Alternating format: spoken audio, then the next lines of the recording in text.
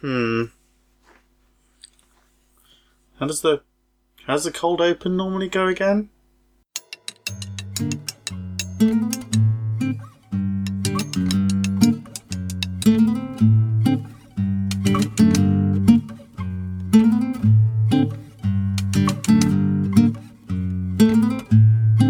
Hello listener, I'm afraid there won't be a proper episode again this week.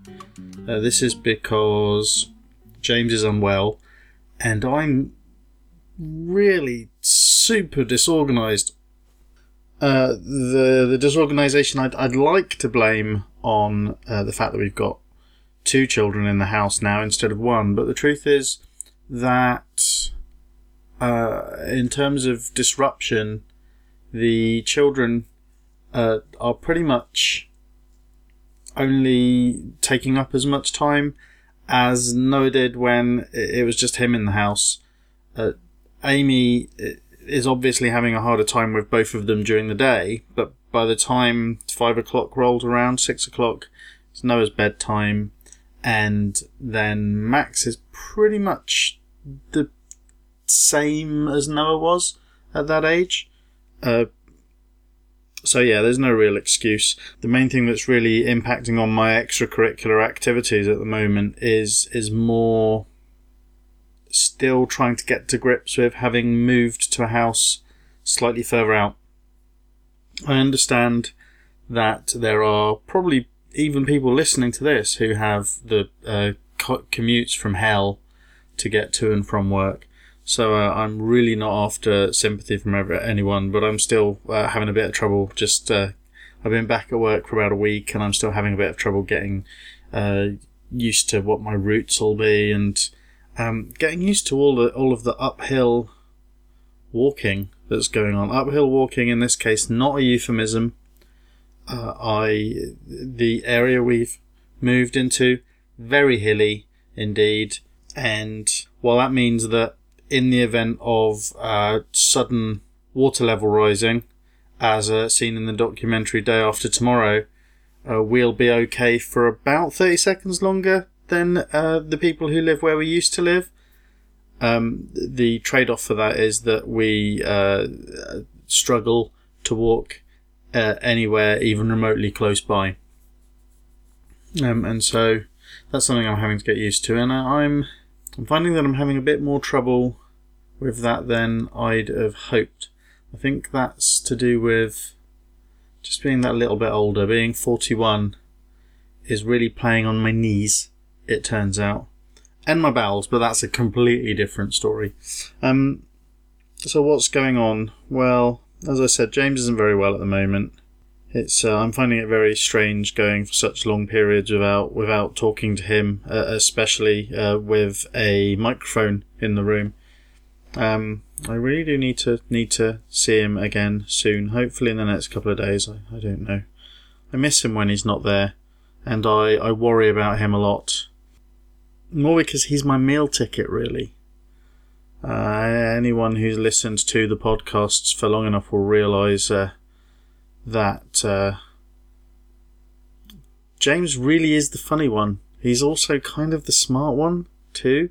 His emotional intelligence can sometimes cause him problems. He tends to get angry before he's really listened to you properly. But yeah, he's way smarter than me, and he completes me in so many ways that it's not even funny.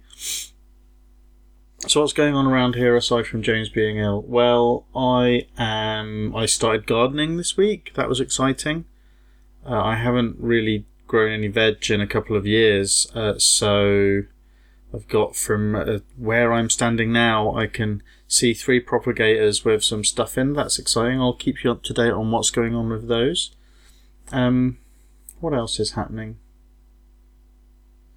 I think the pain tablets that we've got our Dalmatian on aren't working as well as they were a few weeks ago, and that's a little bit of a worry. Our Dalmatian Anya, I don't know if I talk about it much on the podcast, because while I open up about a lot of things, there are certain things that are just that little bit too real. So I might have and that I'm still kind of processing, and it's difficult to talk about because I'm processing them. And one of the things that I might have mentioned in passing, but not really gone into any detail, is our Dalmatian's 12 years old, and that's a really good age for a Dalmatian. So in the last 6 months, we found out that she's got this form of arthritis, which means these like weird little bone spurs have been accumulating under the I don't know what you call them. You know, the spine, the bits of the spinal column, the underside of it, the bit that's inside her. It's all inside her. Obviously, her spine isn't exposed. That's ridiculous. But there's kind of this bone growth accumulating on the underside of her spine, and it's not going to get better. And it's basically very painful for her. So for a really long time, she was in quite a lot of pain, and we didn't really know what was going on. And once that got diagnosed, she's now on tablets. And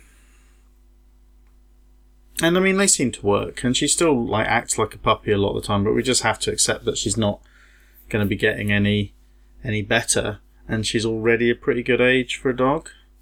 And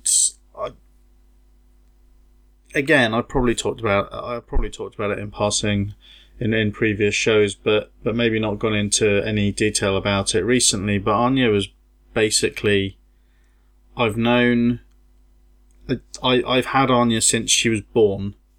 I used to go out with this girl who had a Dalmatian, and we had a litter with she had the female Dalmatian.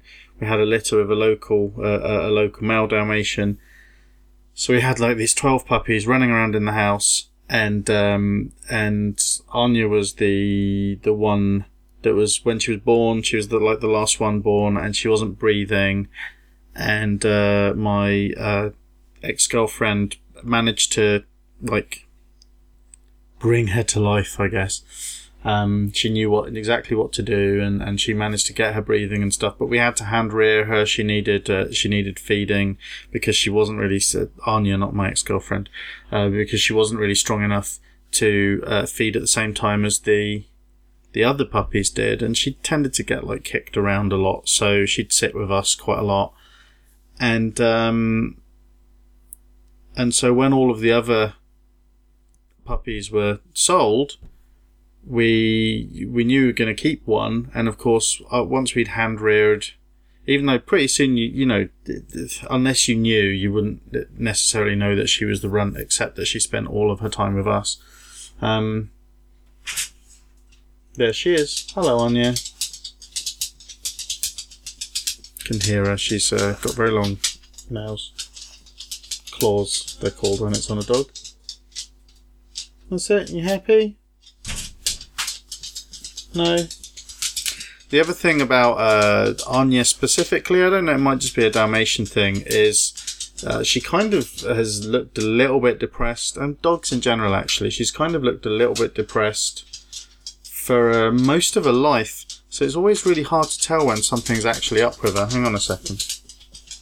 Come on then, girl. Come on. Let's get you out. That's a nice burp. Good, well done.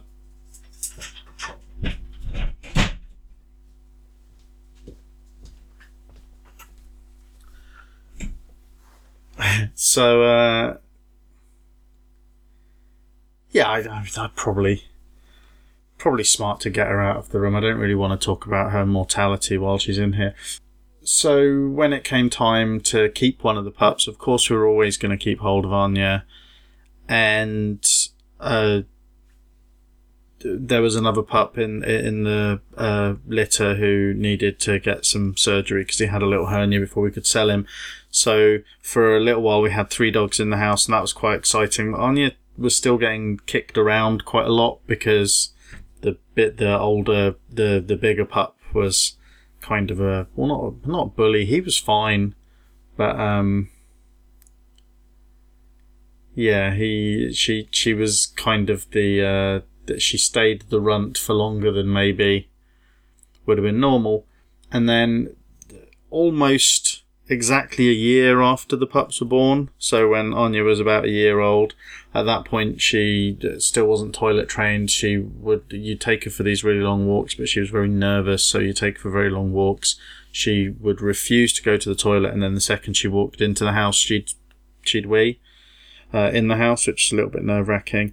And then when the pups were pretty much a year old, I think this is a coincidence, that relationship that I was in with the girlfriend at the time broke down, and arguably broke down before then, a long time before then, probably about 2 months into the relationship.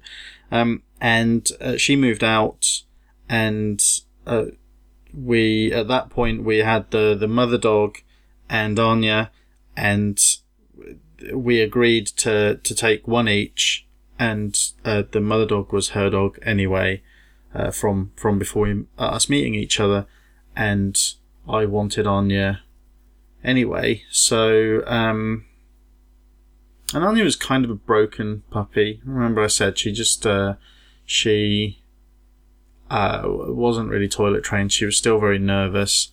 And that was pretty much the state I was in at the end of that relationship as well. So I got Anya, and I was quite worried because in some ways, because I knew that at some point I'd have to start going to work, and I didn't know how I'd deal with a dog that was just weeing inside all the time. But weirdly, from pretty much the moment that it was just us, her training was great. We'd go for walks. She'd do everything a dog's supposed to do on a walk, and suddenly had loads more confidence and stuff like that. I think because she was now the only dog in the house. But the truth is that first year, well, mainly the first 6 months, but then I'm not great after a breakup. I know most people don't really enjoy them, but I really struggle with the whole unreconcilable.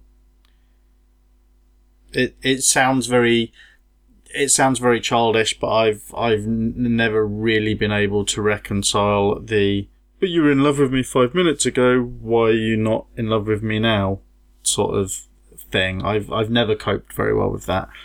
But at the same time, this particular relationship was one of those ones where they're traumatic and difficult pretty much from the beginning, and you very much lose your sense of self. And so whether it was a healthy relationship or not, probably more likely when it isn't a healthy relationship, when it's over, you've got nothing left. So you've got all the same sadness and exhaustion and upset that you get with any breakup, but at the same time, I no longer really had anything of myself. So I didn't take it well, and then I was living in a place by myself, which is the first time I'd done that for 3 years as well, and basically there was me and this puppy, and I'd never had a dog before living with this girl. I had a friend who had a dog that I dog sit for maybe 1 week when I was a teenager, and then that was it. I wasn't around dogs an awful lot, but I'd got used to having one around during the relationship, and then me and Anya, I kind of knew that I loved this little dog, steadily getting bigger dog. But I don't think I really understood how big an impact it would have on me. It literally just being me and this dog, me and a dog, living with each other, and it just being us, and us having to move from house to house because it was very difficult at the time to find people who would rent to someone with a pet, especially for any length of time. So every few months, the sort of people who would rent to us were the sort of people who would, in a booming housing market like the one we had at the time, would decide, no, hang on a minute, actually I'd rather not be a landlord. They weren't really career landlords. Career landlords are too smart to let people have pets in their houses. So yeah, there was a lot of change and a lot of upheaval, and in the middle of it, there was just me and this dog. And for the longest time, we were living in very small spaces together, and so she was sleeping in with me, and I wasn't very good about feeding her. I mean, I fed her, but I wasn't very good at you're not supposed to give dogs your leftovers, and it just didn't even occur to me not to let her just clean my plate. And I wasn't the sort of dog owner who was just eating stuff out of her mouth or sharing stuff with her. That sort of stereotype is not one that I adhered to, but I had a very close relationship with her. So, and in some ways, it was through Anya and walking Anya together that Amy and I bonded as well. So, yeah. So I'm not that happy about her being ill. I'm probably more affected by her mortality than I have been by some fairly prominent actual human beings. Yeah. So that's cheerful. I'll just talk to you for about 7 minutes, probably longer, about the impending death of a dog. That's cheerful, isn't it? What else is happening? What else has been happening? So I'm back at work. It's interesting. The politics in my workplace have actually been fairly played down recently, which is quite nice. I suppose the other main things that are happening is both of our boys are levelling up at the moment, which is quite nice. I've talked before about how they seem to go through developmental spurts, and literally in the last couple of days, I was singing to Noah while changing his nappy before bed yesterday, and not yesterday, a couple of days ago, and he actually started singing back, which was quite amazing. For the longest time, he's repeated little bits of, like, the wheels on the bus. He'll do Round and Round for the song The Wheels on the Bus. He'll do, for the song Psycho Killer by the Talking Heads, he'll do fa fa fa fa fa fa fa fa fa fa better. Well, he won't do the better, he'll just do the fa fa fa fa. For a while, he's been doing like the phonetic noises that are repeated in songs a lot. But only very rarely, not with any sort of real consistency. But over the last couple of days, he's been, it's still kind of gibberish. He's not properly, enunciating words yet, but he's been getting, vocal phrases right from a couple of the songs from Frozen. Let It Go, he's been doing lots of. And he's been quite good at, when you sing the first part of a line, if you sing it in the right tone of voice so that he recognises it, he'll go on and do the next bit of it for you. He shakes his head soulfully at the appropriate points in songs, and he's taken to shouting, mimicking stuff that's going on in Princess Totoro, which is very exciting for me because I've basically been forcing that film down his throat since he was very small. So that's exciting. It's mainly exciting because I've worked out that literally the only chance I have of ever becoming a full-time online content producer is if I get one or both of my children to the point where they can perform in an incompetent but cute way on video, and for that to become such a strong viral meme that I end up, being invited on the Right Stuff or the American version of the Right Stuff, Oprah or the Ellen Show. Invited on with him. Obviously, I'll do all the talking because I'm grown up. Maybe we could train him to say a couple of precocious things. At the moment, he hasn't really got the words for that sort of thing, and I'm kind of relying on it for the future. So hopefully he'll get on that fairly soon. The other thing is that Max, literally tonight, Max got himself to sleep on he's got this playmat, which he hasn't really spent loads of time on. He's not particularly chilled out on it, and Amy certainly during the day has had a lot of trouble getting him. He'll fall asleep on you, but then when you try and put him in his Moses basket, he'll get quite ratty. I'm quite lucky because by the time I get my few hours with him, it's quite late at night, and he's tired because he hasn't been sleeping all day, and everything's a bit darker and a bit more chilled out anyway. So he's been dropping off on me and then going in his Moses basket, and that's fine. And he's been a little bit milk drunk as well, normally because of feeding him, not because we've actually been getting him drunk. That would be probably abusive. And so one thing that I never really noticed this about Noah, but one thing that Amy's often said is quite a good thing in a toddler, and again, it's not in a baby, sorry, and it's not something I particularly knew one way or the other whether they were good at, is the ability to get themselves to sleep is actually quite, it's not rare, but it's not common either. It's you're very lucky if you have a child who can actually be in their Moses basket or be lying down and just get themselves off to sleep from a very early age. And Noah could do it, but Max, not so much. And so we were watching TV earlier on, and then Amy was on the phone, and I was bored of holding the baby. That's not true. But I wanted to play Candy Crush on the tablet. Candy Crush isn't even, I'm not even sure it's a game. It's just, never mind. I'm not going to get into that right now. So Amy was on the phone. I wanted to do stuff on the tablet. So I put Max on his playmat. It's quite a cute little playmat. It used to be Noah's, and it's his now. It's got like a mirror on it and this sort of hangy things on it. And I was fully expecting to have to get up and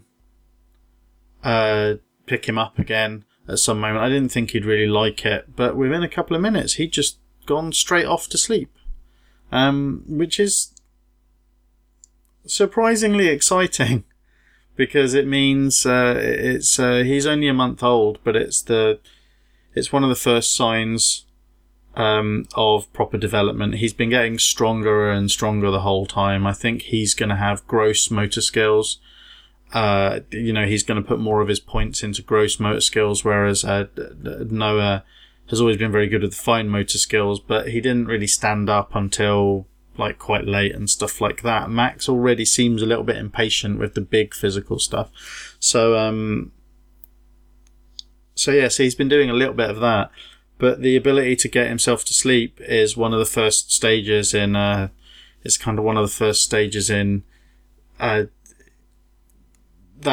point where a baby changes from being something that just eats and toilets and needs cuddles all the time in an endless cycle and doesn't really do anything or know anything else to him actually developing his own sort of more normal routines and stuff like that, which is quite exciting. At the same time, it's quite sad for me because certainly with Noah, we managed to get him into a nighttime routine relatively early. I can't remember exactly how old he was. I don't know if it was 7 or 8 months or something like that. But it wasn't my main task in their early lives is once Amy goes to bed, it's just me with them and I'm up with them, feeding them till quite late and stuff like that. And once that late feed drops off the radar, or once you start not bothering to wake them up to do it, once you start doing a sleep feed, then I lose a little bit of my usefulness in that regard, which is a shame because it's the only a lot of it is spent just watching them while they sleep or going off and doing something else and hoping they let you. But it's you spend a lot of time just looking at them or cuddling them, and just being you and them. For the default parent, bonding is a much more straightforward process because they're there the whole time. But for the non-default parent or the secondary parent or whatever you want to call them, the one who's at work full time maybe, or just isn't around as much, you kind of grab whatever time you can. So while it's exciting to see that little bit of development in Max, it is also the sign that the countdown on becoming obsolete has already started. Also a bit of a shame because when I was feeding Noah in the nights, when I was doing Noah's night feeds, I ended up watching so many TV programs and movies. I ended up catching up on, because I'd seen the first few episodes of Fringe a few years before. I ended up watching the whole of Fringe while I was feeding him. And at a certain age, when they're this small, you can basically watch whatever the hell you want. And with Max, that has also been the case, and it's nice to have that excuse to just sit there and watch dumb stuff. So I've been watching, not dumb stuff, but watch stuff that you'd normally not feel you didn't have the time to watch. So anyway, I watched a lot of Key and Peele. Also, all of The Unbreakable Kimmy Schmidt, which I'm watching through again with Amy, and which is just lovely. It's a very, very funny show, and it's sort of just as funny the second time through, but it's also so cute. And there is a feminist through line to it, which might get heavy-handed if the whole show wasn't just so daft. It actually goes as far as to almost lecture the audience at a couple of points, but the program has such a healthy sense of all of it and everybody else's ridiculousness that it's all sort of just all of the messages seep into your brain in a really nice way that doesn't give you a chance to feel lectured to. So that's good. We're also working through Daredevil at the moment, and basically, I mean, we've had Netflix for maybe a year and a half. No, for nearer to 2 years, because I watched Fringe on there when not long after Noah was born. But really, this has been the month where Netflix has paid for itself. Unbreakable Kimmy Schmidt is lovely. Daredevil so far has just been really good. We've been very much enjoying that. And over the last couple of days as well, I've been watching a show on there called Video Game High School, which I knew as a web series that started a few years ago. There's a guy who does videos online with some of his friends and collaborators called Freddie Wong, who does these video game action movie mashup videos. They kind of do it all. It's all DIY. They do it all just around where they live and with their own, with their own tech. For all I know, they're all special effects guys, and it's just something they do in their spare time. I don't know, but it all has this lovely DIY feel to it. But their fight choreography and their battle choreography and their action choreography, has always been really, really good. And so I knew Video Game High School. Probably getting the name of that wrong. I knew it as sort of the big project that they started, that I was pretty certain was going to start distracting them from doing the cute little 2-minute videos that I'd really got to like. So I saw the first episode, thought it was fine, checked straight out of it, but I've ended up watching it on Netflix. I think they're only 20-minute episodes, and they're all set in this world, and this world where people who play video games, video gamers, are kind of just the video games have are at the level of all other televised sports, basically. And in the middle of all of this, there's this high school and this guy who comes from this fairly humble background who ends up accidentally finding his way into this high school. And all of the idea is that it's a place where they all play. They're learning to become competitive video game players. But the visual conceit in it is that when they're playing the video games, you actually see it all acted out with cool pyrotechnics and also little video game tropes playing out using special effects and stuff. And it's a lot of fun, actually. And I've been watching an awful lot of that while I've been feeding Max, so that's great. And that's all on Netflix. I think they've only been 3 seasons, and they're all on there. So I'm getting through those. Part of the reason I was considering doing a scripted episode of this, not long after Amy went to bed, I was puttering around doing a couple of errands and thinking some really heavy, fairly grim, and somewhat prosy thoughts, and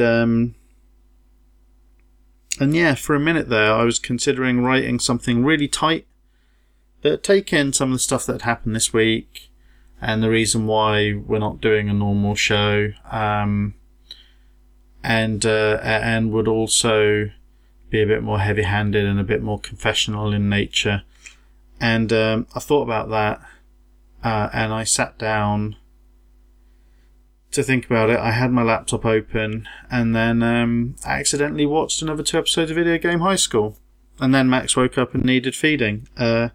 And so, if nothing else, even if you have no intention of watching that show, or if you do watch it and you think it's shit, the one thing you should thank it for is that you didn't have to deal with me doing a scripted monologue. That would have just been awful. Awful for everyone involved and embarrassing. The main reason I was thinking about the scripted thing is because Max Barnard, who is a long-time supporter and collaborator of mine and James's comic book podcasting efforts, recently started doing a series of contributions called The History of Manga for We Have Issues, which is the other podcast which comes out on Thursdays. It's about comic books. And he's been doing like proper research and scripts, and I'm not sure how much research and how much scripting Max normally does. I've heard him do a completely unscripted podcast before, and he's a very articulate speaker anyway, so I'm not sure. But the history of manga thing he's doing, it's just, he's done 2 episodes so far, and it's just like a stage above anything else he's done for us, and it sounds so tight and lovely, and it made me think maybe I could just read something. Maybe there wouldn't be so many ums, and I wouldn't have to edit it so much afterwards. Yeah. But then, literally, I got 2 sentences into it, and I was talking about my... I found I was talking about my nihilism or fatalism, and really deep diving about stuff that's really so... I probably, it's so very sixth former. Anyway, so that would have been Max's fault. So it would have been Max's fault that I was doing a scripted thing for you, but it's Video Game High School's fault, or it's them that you should thank for the fact that I didn't. Really feel like I should throw my support behind Professor Jack Darcy's election-centric efforts to promote people voting. He released a video in the last couple of days, which is very funny and very worth your time to go and watch. I like him. He doesn't actually do any songs on the most recent video, but it is lots of fun. there's something about it that really appeals to my sense of humour, and there were a couple of jokes, especially around the middle, that made me laugh at my desk earlier today. Which probably wasn't helpful, actually. So yeah, actually, maybe I shouldn't support him. It's going to get me into trouble.